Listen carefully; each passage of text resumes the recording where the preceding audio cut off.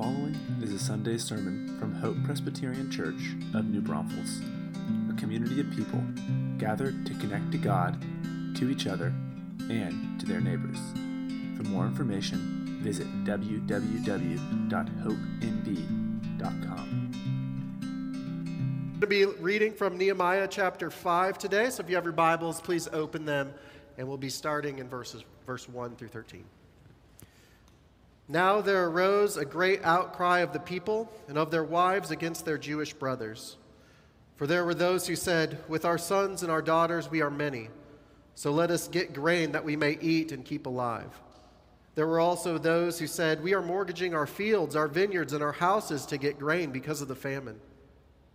And there were those who said, "We have borrowed money for the king's tax on our fields and our vineyards. Now our flesh is as the flesh of our brother and our children as their children, yet we are forcing our sons and our daughters to be slaves. And some of our daughters have already been enslaved.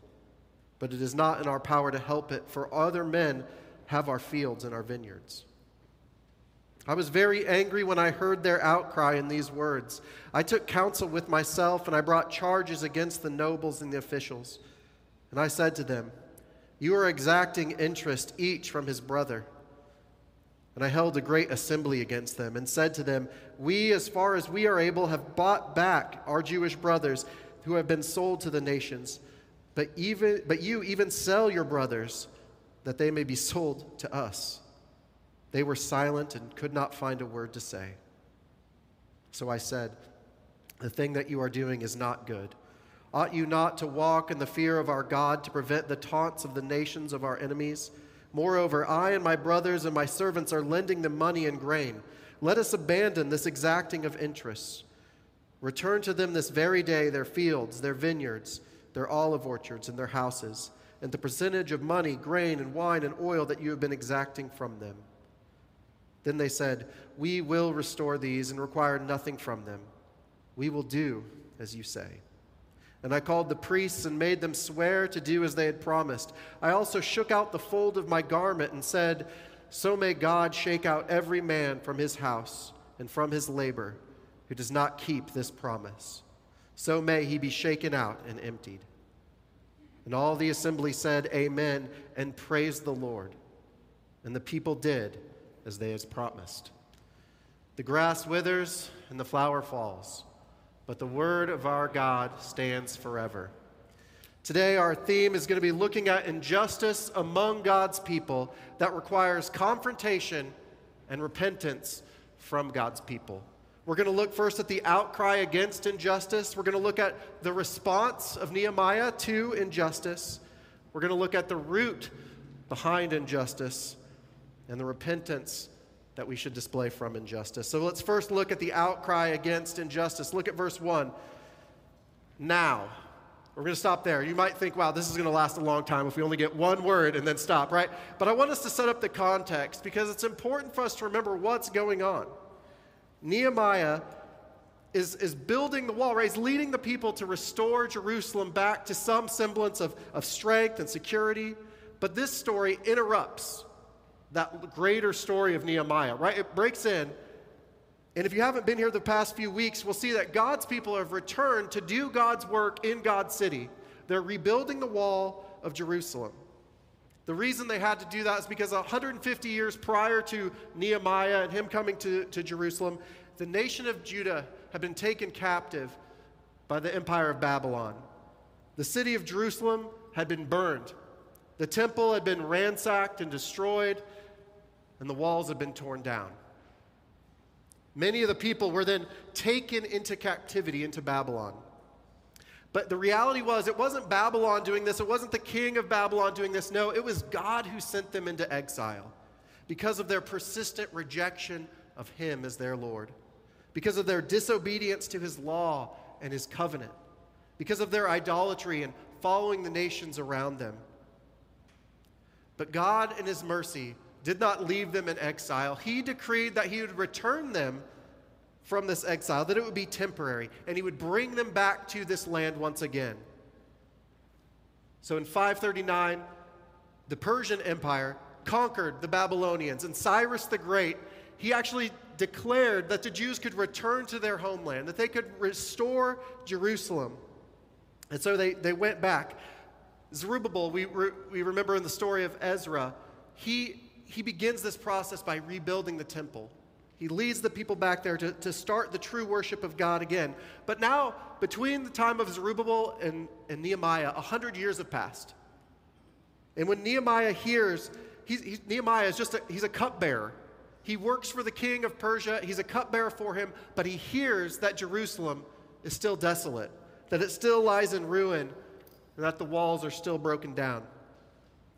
And when he hears that, he's moved to prayer. He turns to God for help, and then he goes to the king, and he requests that he could go back and he can rebuild the walls of Jerusalem. And the king grants his request. He sends him back. So it's in that context, right, that Nehemiah is trying to rebuild Jerusalem, reestablish its walls, that there's this outcry that arises from the people. There was a great outcry of the people and their wives. This great outcry is a very serious issue. The word is used in times of oppression. It's used in life-threatening situations. We saw it today in our passage in Exodus chapter 3.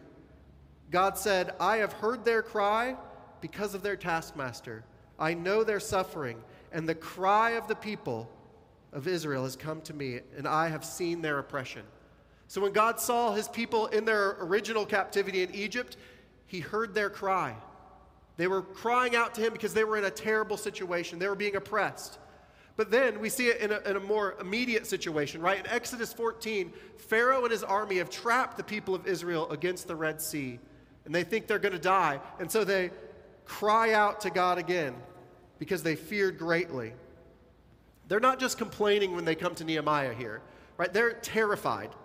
They think their lives are at stake. They think there's no hope, but they cry out to him because it's a matter of life and death. They're crying out for help. They're crying out for protection because they're experiencing injustice. Injustice is when people are not treated as they deserve. It's when their rights under the law have been taken away, when their dignity as humans is not being recognized. And this oppression, this injustice that they're experiencing is so severe that even the wives come out, right? The whole assembly comes out and cries out to Nehemiah. But their outcry isn't what you'd expect. In chapter 4, Derek told us about how there was an external threat to the people of Israel. Right? There were enemies that were trying to prevent them from rebuilding the walls. But now the outcry is because of a threat within the people of God. They were being oppressed by their fellow Jews. And this injustice hinders the work of the walls. This is kind of neat. If you look at chapter 5, nothing happens on the wall. Not a single brick is laid. Not a single stone is cut and placed. No beams are hoisted and set into place. The work stops. In chapter 4, there were armies threatening them. Sanballat and Tobias were gathering a threat against Jerusalem, and the people had to take a shovel in one hand and a sword or spear in the other hand because of the threat, but they didn't stop working.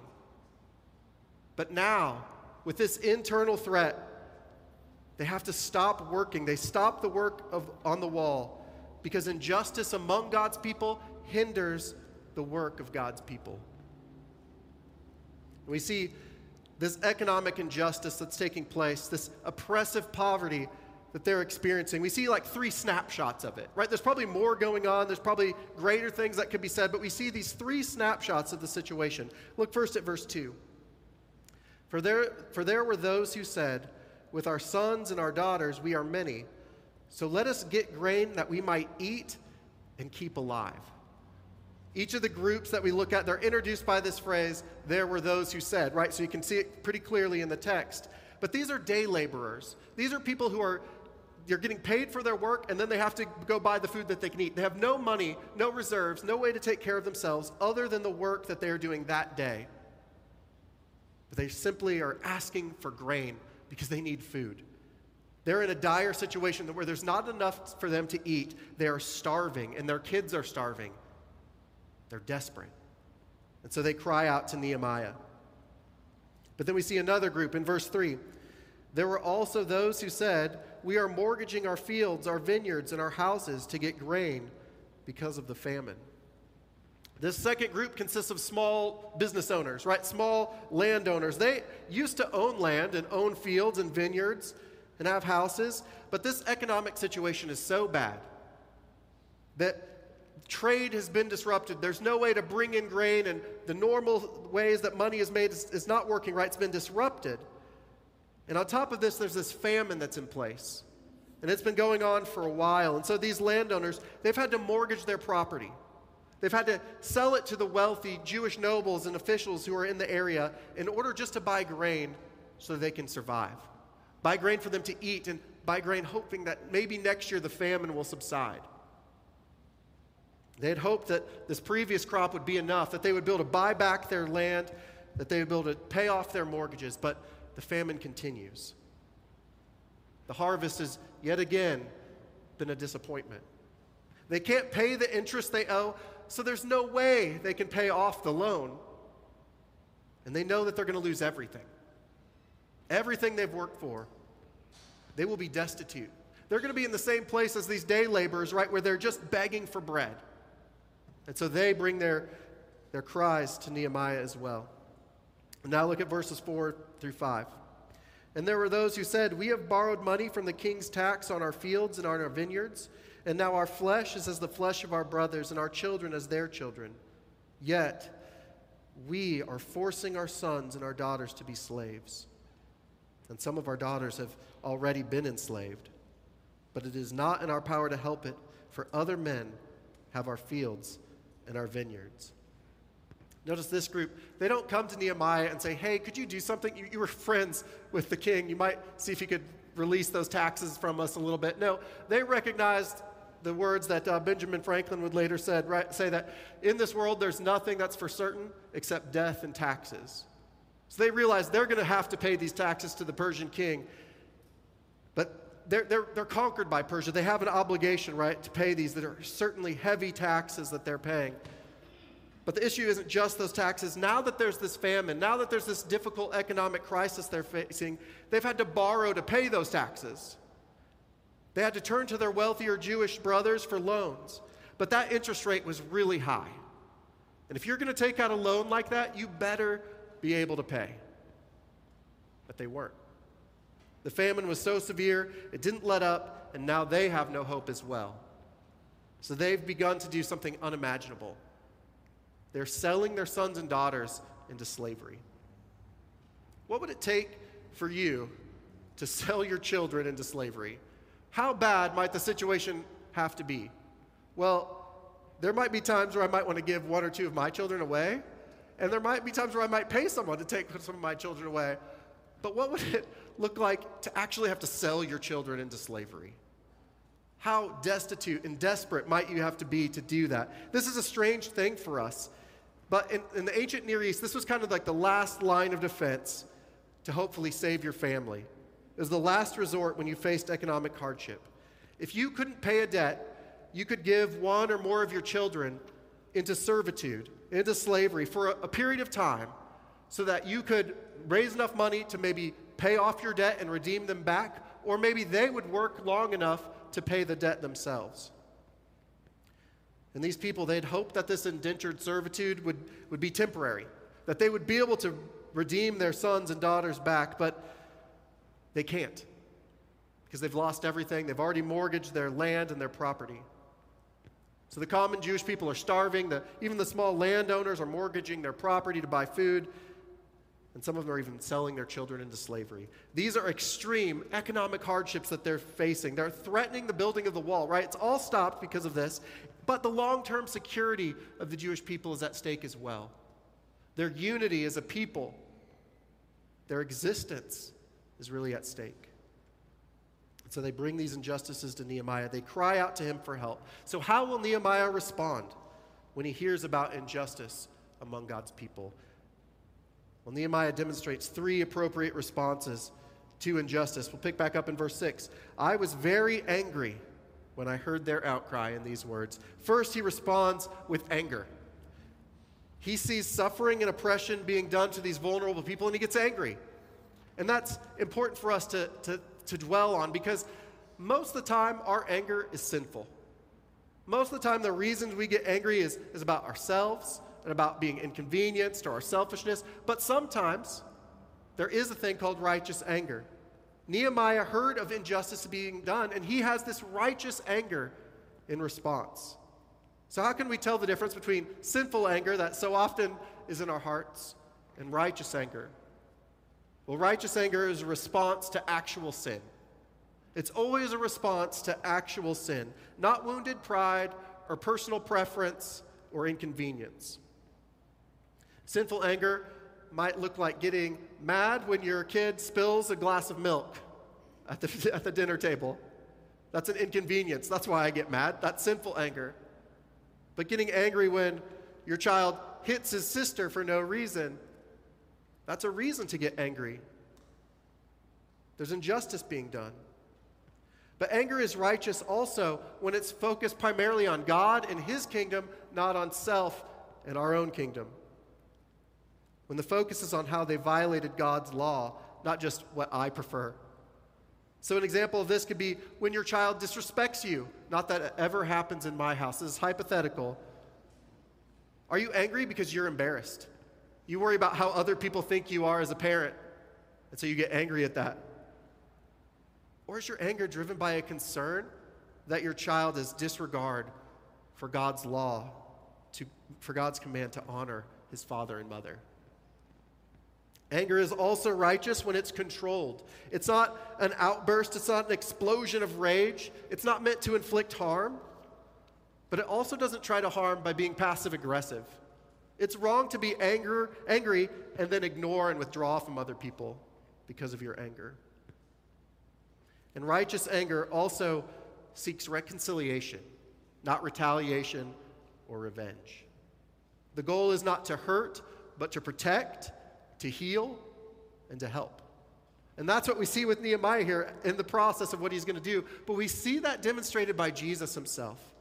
In Mark chapter 3, we'll flip there real quick. If you have a Bible, you can flip there. In Mark chapter 3, Jesus demonstrates the same righteous anger, the same righteous indignation that Nehemiah does here. Mark chapter 3, verse 1. And again he entered the synagogue, this is Jesus, and there was a man who was there with a withered hand. And the Pharisees watched Jesus to see whether he might heal on the Sabbath so that they might accuse him. And he said to the man with the withered hand, "Come here." And he said to them, "Is it lawful on the Sabbath to do good or to do harm, to save life or to kill?" But they were silent. And he looked around at them with anger, grieved at their hardness of heart. And he said to the man, "Stretch out your hand." And he stretched it out, and his hand was restored. And the Pharisees went away and immediately held counsel with the Herodians against him on how to destroy him. Jesus knew what was in their heart, and he knew that they were using this crippled man for their own advantage to try to trap Jesus and try to use this situation for their own evil purposes to kill Jesus. Right? They're trying to catch him so that they can persecute him and kill him. So Jesus is naturally angry at this, that they're using this crippled man and they're abusing the law of God for their own evil purposes. When was the last time that you were truly angry about injustice? Whether it's inside the church, like it's inside the people of God in our story, or whether it's outside the church. Because as God's people, all injustice is something that is an affront to God. All injustice offends God. And so it should us. We should not see injustice happening and turn a blind eye. We should care that injustice is happening. Do we have that emotional response of anger like Nehemiah? But then notice that Nehemiah doesn't just stop with a feeling. Look what he does in verse 7. He says, "I took counsel with myself." He takes time to carefully consider what he's supposed to do. He wants to appropriately and effectively respond to this injustice. So how can he resolve this conflict? What can he do to possibly rectify the situation? He wants to bring healing. He wants to bring reconciliation.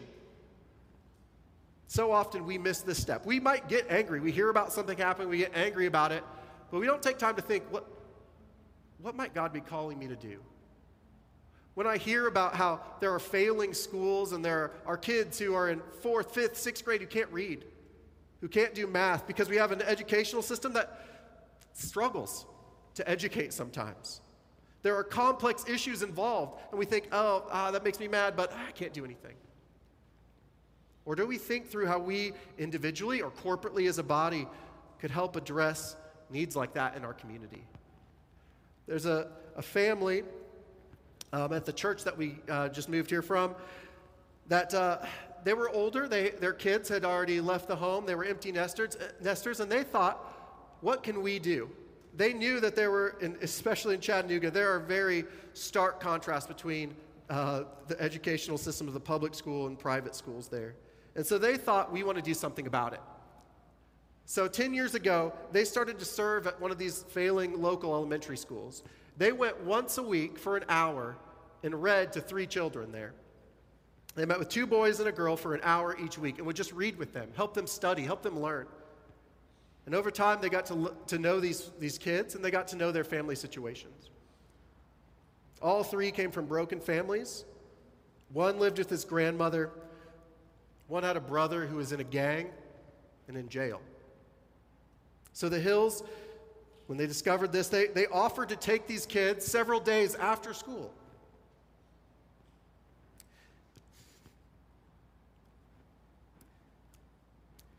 So they would help them study, they'd help them get their work done, and they would make sure they had a good meal.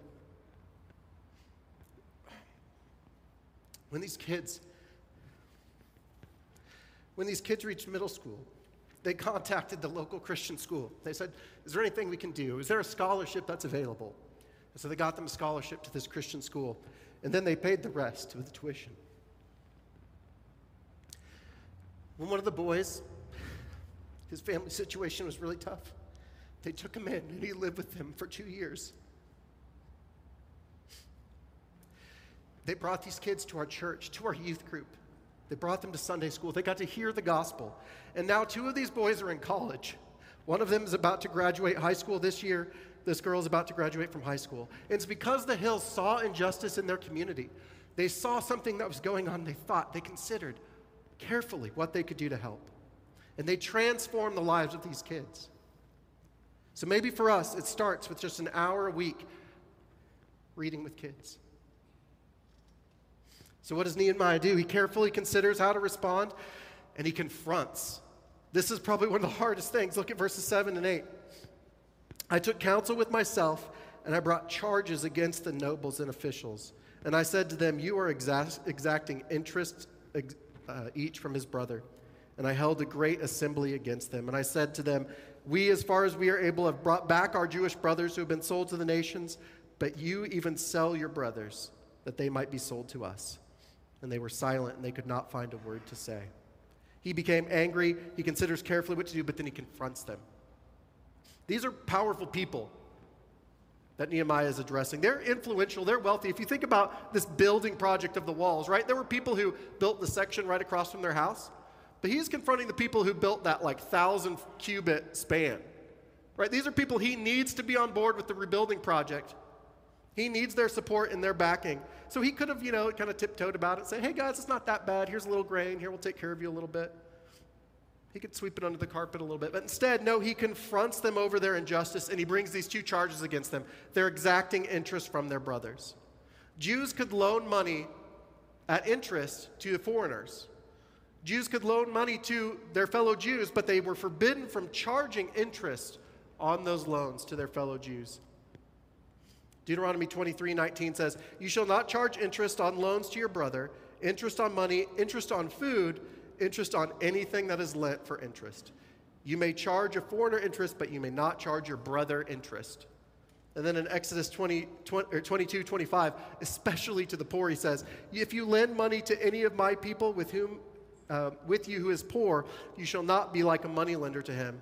You shall not exact interest from him. This is exactly what they're doing, right? They're breaking God's direct commandments on how to love their brothers who are in need. And then they're selling them into slavery. Apparently, Nehemiah had been personally involved in finding Jews who were sold into slavery, purchasing them back, redeeming them, helping them come back to the promised land. But these rich Jewish landowners were then selling these children who were sold into slavery and then selling them off to foreigners again. So you can imagine Nehemiah's outrage, right? They're reversing all that Nehemiah is trying to be doing here, right? He's trying to bring them back, but they're sending them off again. But the issue is that they're doing this to their brothers. These are people they're in covenant relationship with, right? They have a covenant relationship with God, but that puts them in a covenant relationship with one another. They're not just countrymen or neighbors. No, they're family. There's a certain amount of respect and responsibility that you owe any person, all people, but to your brother, to your sister. And in charging interest and in enslaving their fellow Jews, they were exploiting the poor rather than showing them love and care as brothers. We as Christians need to care about injustice within the church, and we need to care about injustice outside of the church, in the world as well. Christ extended the command to love, right? Not just to our neighbors, not just to our brothers, but he says, be a neighbor to everyone. We should pursue justice for all. So then Nehemiah exposes the root of injustice. We'll quickly cover the last 2 points, verses 9 through 11. So I said, the thing you are doing is not good. Ought you not to walk in the fear of our God to prevent the taunts of the nations, our enemies? Moreover, I and my brothers and my servants are lending them money and grain. Let us abandon this exacting of interest. Return to them this very day their fields, their vineyards, their olive orchards, and their houses, and the percentage of money and grain, wine and oil that you have been exacting from them. He exposes the root of the problem, right? It's not just that they're lending with interest, right? It's that they're self-interested. They're only focused on themselves. They don't care what God has said. They don't care about God, and they don't care about their brothers. But Nehemiah is holding out hope that they're going to respond to this charge, right? He's hoping that they will reform their ways. They'll be received back into the fellowship of God's people.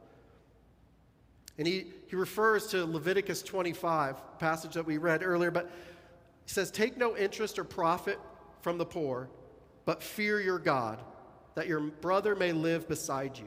You shall not lend him money at interest, nor give him your food for profit. I am the Lord your God who brought you out of the land of Egypt to give you the land of Canaan to be your God. You catch that? They're supposed to treat their brothers well because they fear God. But they're not fearing God. They've forgotten who he is. They should remember that God sees and hears and knows the oppression that's happening to his people. And they should also remember how God treated them. That God saw them when they were slaves in Egypt and had mercy on them. That he provided food for them when they were in the wilderness. That he provided land for them, land that was flowing with milk and honey. They are supposed to reflect God's kindness, God's mercy, God's love and generosity and compassion. And that's how we're supposed to live with one another. We're supposed to reflect God, his mercy. So they're exacting interest out of self-interest. On paper, it made sense that they're going to buy low and sell high, right? They're just trying to flip these properties, make as much money as possible. But what they're doing is exploiting the poor, the needy around them, so that they could benefit financially. This is the idol of self. This is the idol behind all sin that we do. We put ourselves in front of God and in front of others. So the result was that they were nullifying their witness to the world around them. The existence of the nation was to be a blessing. The existence of the nation of Israel was to be a blessing to the nations around them, that they would know God and see him and want to be part of that. But who would believe that Yahweh, their Lord, their God, was a God of justice, mercy, compassion, when his people were treating one another like that? They would just be a ridicule, a mock to the people around them. Jesus said, people will know that we are his disciples by how we love one another. So in the great passage in Philippians 2 about unity within the church, Paul says this. He says, do nothing from selfish ambition or conceit, but in humility count others as more significant than yourselves. Let each of you look not only to his own interests, but also to the interests of others. Paul is realistic. It's okay to be concerned about your own interests, to think, oh, I need enough food to eat. I need to have a place to live. I need to be nourished and taken care of. But he says we should not only look to our own interests, but also to the interests of others. how can we look to the interests of others? What do they need? How can I even care for my brother this way? Well, the way that we can do this is we look to the example of Christ. Christ is the one that Paul is going to show us. He's the one who had interest for others and not himself. He became poor so that we might be rich. He, the righteous, became unrighteous for us. He took our unrighteousness so that we could be right with God. This is the beauty of the gospel. This is why Jesus came. He came to demonstrate justice and mercy so that people could be saved, that he could redeem a people for himself. And so what's great about this story is the people respond. They don't respond like the Pharisees and seek to kill Nehemiah after this. No, they respond with repentance. They're silent when Nehemiah brings these charges against them. If you saw in verses 11 through 12, they actually restore what they've taken. It reminds me of Zacchaeus, right? Zacchaeus gave half of everything he had to the poor and then 4 times fold if he ever wronged somebody. That's what these people do. They give back immediately the land that they've taken, the vineyards, the homes, and they stop taking money at interest. Restoration is a mark of true repentance, restoring as much as possible to those you've wronged. And finally, there's accountability in this repentance. It's funny, he brings in the priests, and they have to swear to the priests. And then he shakes out his garment and says, if you break this promise, God's going to shake you out of the people of God. You're going to be excluded from the people of God. Because when there's injustice within God's people, among God's people, it hinders the work of God's people. So let's look to Christ. How can we do this? Well, Christ is our example. But then Paul says in verse 5, have this mind among yourselves, which is yours in Christ Jesus. This mindset that Jesus demonstrated, it's not just an example for us, but it's actually yours in Christ Jesus. The mindset of looking to the interests of others. It's the mindset we have because God is at work in us. He is making us like Christ. He is growing a heart of mercy and justice within us that confronts injustice and that repents of our own injustice. Let's pray.